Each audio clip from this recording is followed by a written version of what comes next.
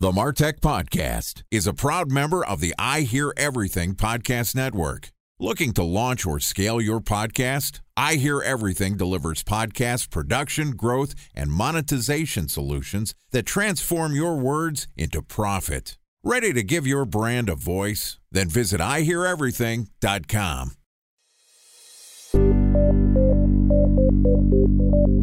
From advertising to software as a service to data. Across all of our programs and clients, we've seen a 55 to 65% open rate. Getting brands authentically integrated into content performs better than TV advertising. Typical lifespan of an article is about 24 to 36 hours. If we're reaching out to the right person with the right message and a clear call to action, then it's just a matter of timing.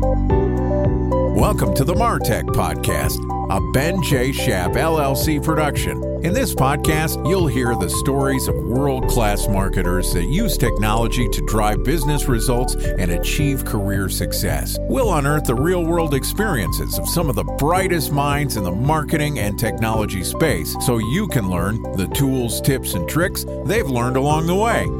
Now here's the host of the MarTech Podcast, Benjamin Shapiro. Welcome to Privacy Week on the MarTech Podcast. All right, this week we're going to start a deep dive into a subject that can help keep money in your pocket by helping you keep your job: privacy. Each day this week, we're going to publish an episode that covers the rules for capturing and using customer data. Joining us for Privacy Week is world-renowned privacy expert Kasey Chappelle. Kasey is an online privacy advocate and the data protection officer for GoCardless. Kasey has worked as part of the in-house counsel for large enterprises, including eBay, Vodafone, and American Express Global Business Travel. Kasey has a wealth of information to share, and we're excited to have her to help us kick off Privacy Week. Today, we're going to talk about some of the general rules for privacy, specifically international privacy law. Here's the first part of our interview with Kasey Chappelle from GoCardless. Kasey, welcome to the start of Privacy Week on the MarTech Podcast. Thanks, Ben. It's good to be here. It is fantastic to have not only an ex-peer, a coworker at eBay, but also a world-renowned privacy expert. This might be a little overkill to have you on our MarTech podcast, but we're absolutely thrilled to be graced by your presence. Well, thank you. I don't know if I can live up to world-renowned expert, but certainly I've been doing this for probably about as long as most people in this industry. I started my career right about the time that the first data protection directive was coming into effect. I've been doing this for companies across a really wide array of industries. I started in online advertising, surprisingly enough, moved on to e-commerce, payments, mobile telecommunications, travel, and now I'm in fintech. So I've seen this from a lot of different sides and from both sides of the Atlantic. It's been a fascinating career. So you've basically been in the privacy field since it started, and you've been the in-house counsel related to privacy for some of the biggest and most sophisticated marketing companies in the world. So what I want to do is have you give us, to start off Privacy Week, some of the basic rules for privacy. There's been a lot of news related to Facebook and their data protections and GDPR. Why don't we just start off with Privacy 101 and we'll work our way into more sophisticated topics. Can you give us the high level of what marketers need to know to stay compliant with privacy? Well, if you need the very simple summary of privacy and how to not violate the law, I guess rule number one is don't be creepy. Right? Now, obviously, there's a lot of nuance to that and a lot of detail to that, but privacy laws on both sides of the Atlantic and really around the world are designed to ensure that you do what you say and you say what you do, that you give people notice about the kinds of data that you're using that might have an impact on them. And you make sure that you build in some controls around it. You give people choices about how you're going to use their data. So don't be creepy. Always a good rule. Doesn't just relate to online marketing. I would also say that you mentioned giving people notice. One of the practices for giving people notice is having your privacy policy published on your website. And the truth is, most people who are using consumer services are probably not reading that in great detail. So what are some of the ways that are best practices that marketers use to make sure that their customers are aware of what data is being captured and how it's being used? There's a great study that came out quite some time ago now that said that it would take about 4 months out of every year for people to read the privacy notices that were presented to them in every interface they interact with. That's outrageous. Obviously, privacy notices are not how you're going to achieve appropriate levels of what in the industry is called transparency about your operations. So a privacy notice, of course, is an absolute necessity. It's required by law, and regulators are going to be looking for it. And certain people who like to read privacy notices, like me, apologies. But there are better ways to make sure that you're achieving those expected levels of transparency. There's an interesting concept, particularly in online marketing, called the upfront notice or the just-in-time notice. It's making sure that you're giving people relevant information about the experience that they're having at the point where they're having it. So a good example of that is the Direct Marketing Association's requirements around upfront notice and on-ad links. Something similar in the US around the Network Advertising Initiative and their requirements around notices for behaviorally target advertising.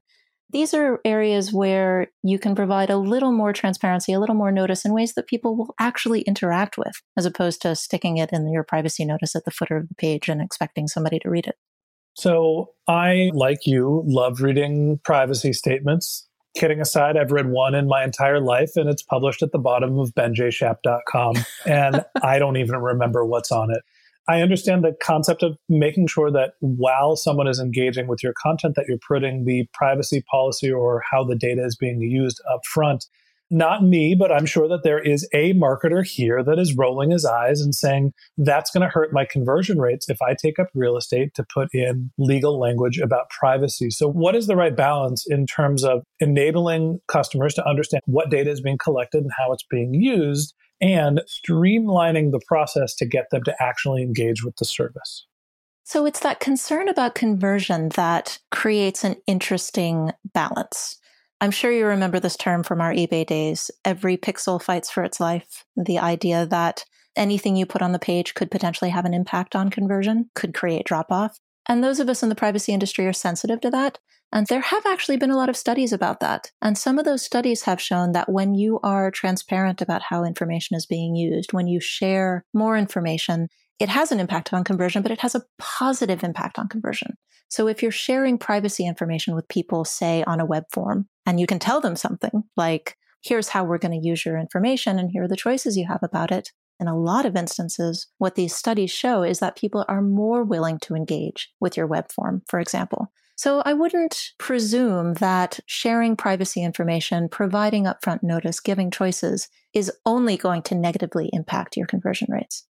I think that's a very important distinction, that you can use privacy messaging as an indicator to build trust with your consumers. So by letting them know in an appropriate fashion at the right time that you are going to provide data protection and that their data will only be used in an appropriate manner, you're building the type of trust that they would want, and you're hopefully building more goodwill that will enable them to move forward. Now, I'm sure that there are, to use extreme, some privacy people that want the font size for the privacy message to be larger than the marketing message. And I'm sure all marketers would want the marketing message to supersede the privacy message. There has to be a balance there.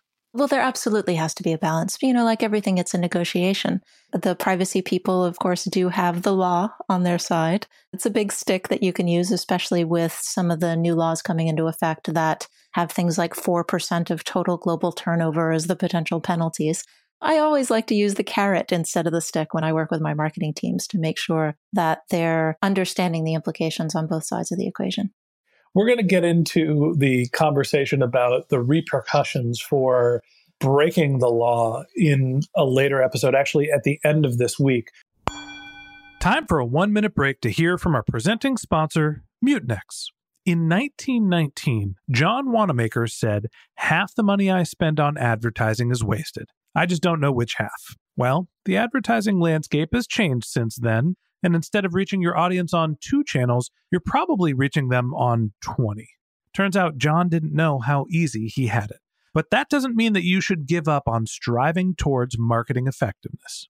No matter how complex your marketing strategy is, Mutinex GrowthOS is the market mix modeling platform that measures the impact of marketing on your bottom line. Mutinex's market mix modeling platform calibrates your insights against the latest market conditions so you can make media and marketing investment decisions confidently and quickly. Ready to take your team from I think to I know? Then join brands like Samsung, ING, and Asahi who make better marketing decisions with Mutinex. Mutinex Growth OX. Your best decision starts here. To learn more about Mutinex, go to mutinex.co. That's MUTINEX.co. Okay, here's the rest of today's interview.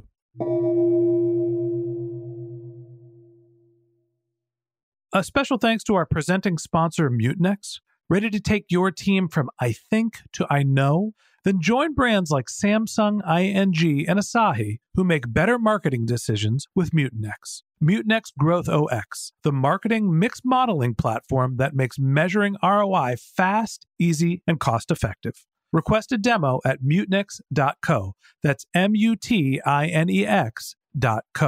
I do want to talk a little bit about what the law is, and it's been changing. There was the GDPR laws coming out of, was it the European Union? Who actually made the GDPR laws?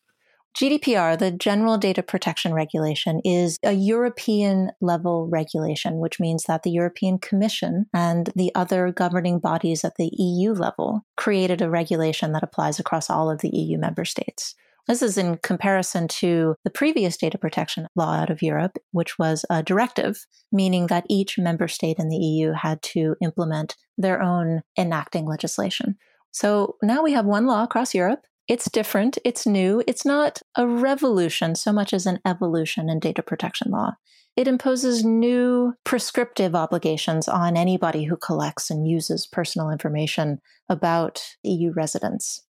So there's a couple things to break apart there. First off, the GDPR was a ruling that covers the vast majority of European countries. So there are special protections for the collection of personally identifiable information for those countries specifically. How do marketers know what countries those are? And how do they know how to appropriately handle the PII for their customers in Europe? So think about how you address the jurisdiction of any law. If you're operating in Europe, obviously the GDPR applies to you. If you're intentionally reaching out to European residents, you've got a website that's targeted at France, you've got a service that's available in German, right? Or any of the other multitudes of ways that you could be specifically operating with respect to European residents, then obviously the GDPR is going to apply to you. If you have any way of knowing that you're interacting with European residents, say you're collecting geolocation from your IP addresses or something like that, then you should probably presume that the GDPR applies to you. It's got some pretty significant extraterritorial impacts. Isn't that basically anybody that's using Google Analytics? I'm pretty sure Google Analytics looks at an IP level to understand where a web visitor is coming from. So hypothetically, I have a podcast that I market all over the world to pretty much anybody that's an English speaker. And I have traffic that comes to my website from Europe. So now I am under obligation to meet the GDPR restrictions. You're right. If you have a website that's available from Europe, then there is a potential for European residents to be interacting with you and accessing your services. So we have seen quite a few websites do geo-blocking for exactly that reason. I'm a huge fan of Food 52, and they broke my heart when last May they started blocking European residents from accessing the site. All of a sudden, all of my cooking just went out the window because that's where all my recipes were. That's the quantification that anybody providing services to potential European citizens is going to have to undertake, right? What is the potential risk of having this data about Europeans now that GDPR could potentially apply? 2 comments.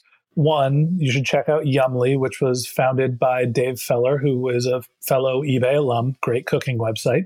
And 2, can you tell me what the rules are for GDPR? So for those of us who have a website or a web property that has customers or visitors in Europe, what are the things that we need to know at a high level to make sure that we are compliant with GDPR? So the Data Protection Directive required a whole lot of things that nobody ever paid any attention to. GDPR didn't change a whole lot of that. It just made the stakes much higher. So there were things that people were not doing that were not compliant with existing data protection law. They weren't making sure that they had a legitimate reason to have the data. They weren't ensuring that the data was proportionate to the purposes that they were trying to apply the data to. They weren't capturing the right consents where necessary to process the data. These aren't new requirements. They're requirements that were part of the Data Protection Directive before the GDPR, and that's been in effect since 1998. So what I'm hearing from you is the GDPR is not necessarily a new set of rules. It is the enforcement of the previous rules that basically marketers and other people that are collecting data were ignoring. But what matters is you have an appropriate reason to be collecting data. You're giving the right notification that you're collecting data. What were the other components that you said? Data minimizing, and this is an interesting one. This is one that I think a lot of companies were dropping the ball on. Data minimization means that you're only collecting the data that you actually need to achieve your legitimate business purposes, that you're not keeping it any longer than necessary, that you're establishing the right protocols within the business to ensure that the data is only handled in appropriate ways. There are all of these different nuances that are wrapped around the concept that your treatment of data should be proportionate. It should be legitimate and it should be minimized. And that's really the essence of the principles of GDPR. Okay, I think that's a great stopping point. We've got lots more to talk about related to privacy. We're going to go into detail about what are the data protection rules for email marketing, for advertising, and what happens when you break the rules. But that wraps up today's episode of the MarTech Podcast. Thanks to Kasey for joining us. And if you want to hear more of Kasey's advice, we're going to publish an episode every day this week. So hit the subscribe button in your podcast app to check back with us tomorrow morning when we'll be discussing the rules related to privacy and data capture. If you can't wait until our next episode and you'd like to learn more about Kasey, click the link in our show notes to see her bio. If you're a subscriber to the MarTech Podcast, we want to say thank you for being a member of our community. I would love to hear from you. I'd love to hear what you think about the show. If you have any questions, comments, if there's any topics that you'd like us to cover. So click the link in our show notes to contact us. We also have some links to our LinkedIn or Twitter, or you can just look for the handle Ben J. Shap. That's BenJShap. If you haven't subscribed yet and you want a weekly stream of marketing and technology knowledge in your podcast feed, in addition to the rest of Privacy Week with Kasey Chappelle from GoCardless, we've got a bunch of great episodes lined up. So hit the subscribe button in your podcast app and we'll be back in your feed tomorrow morning. Okay, that's it for today. But until next time, my advice is to just focus on keeping your customers happy.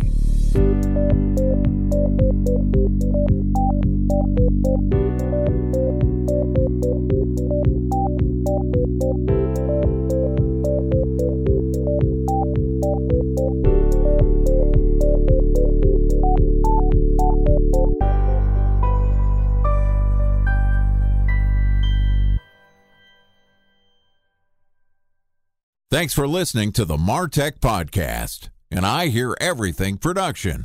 Looking to launch or scale a podcast like this one for your brand? Then visit iheareverything.com.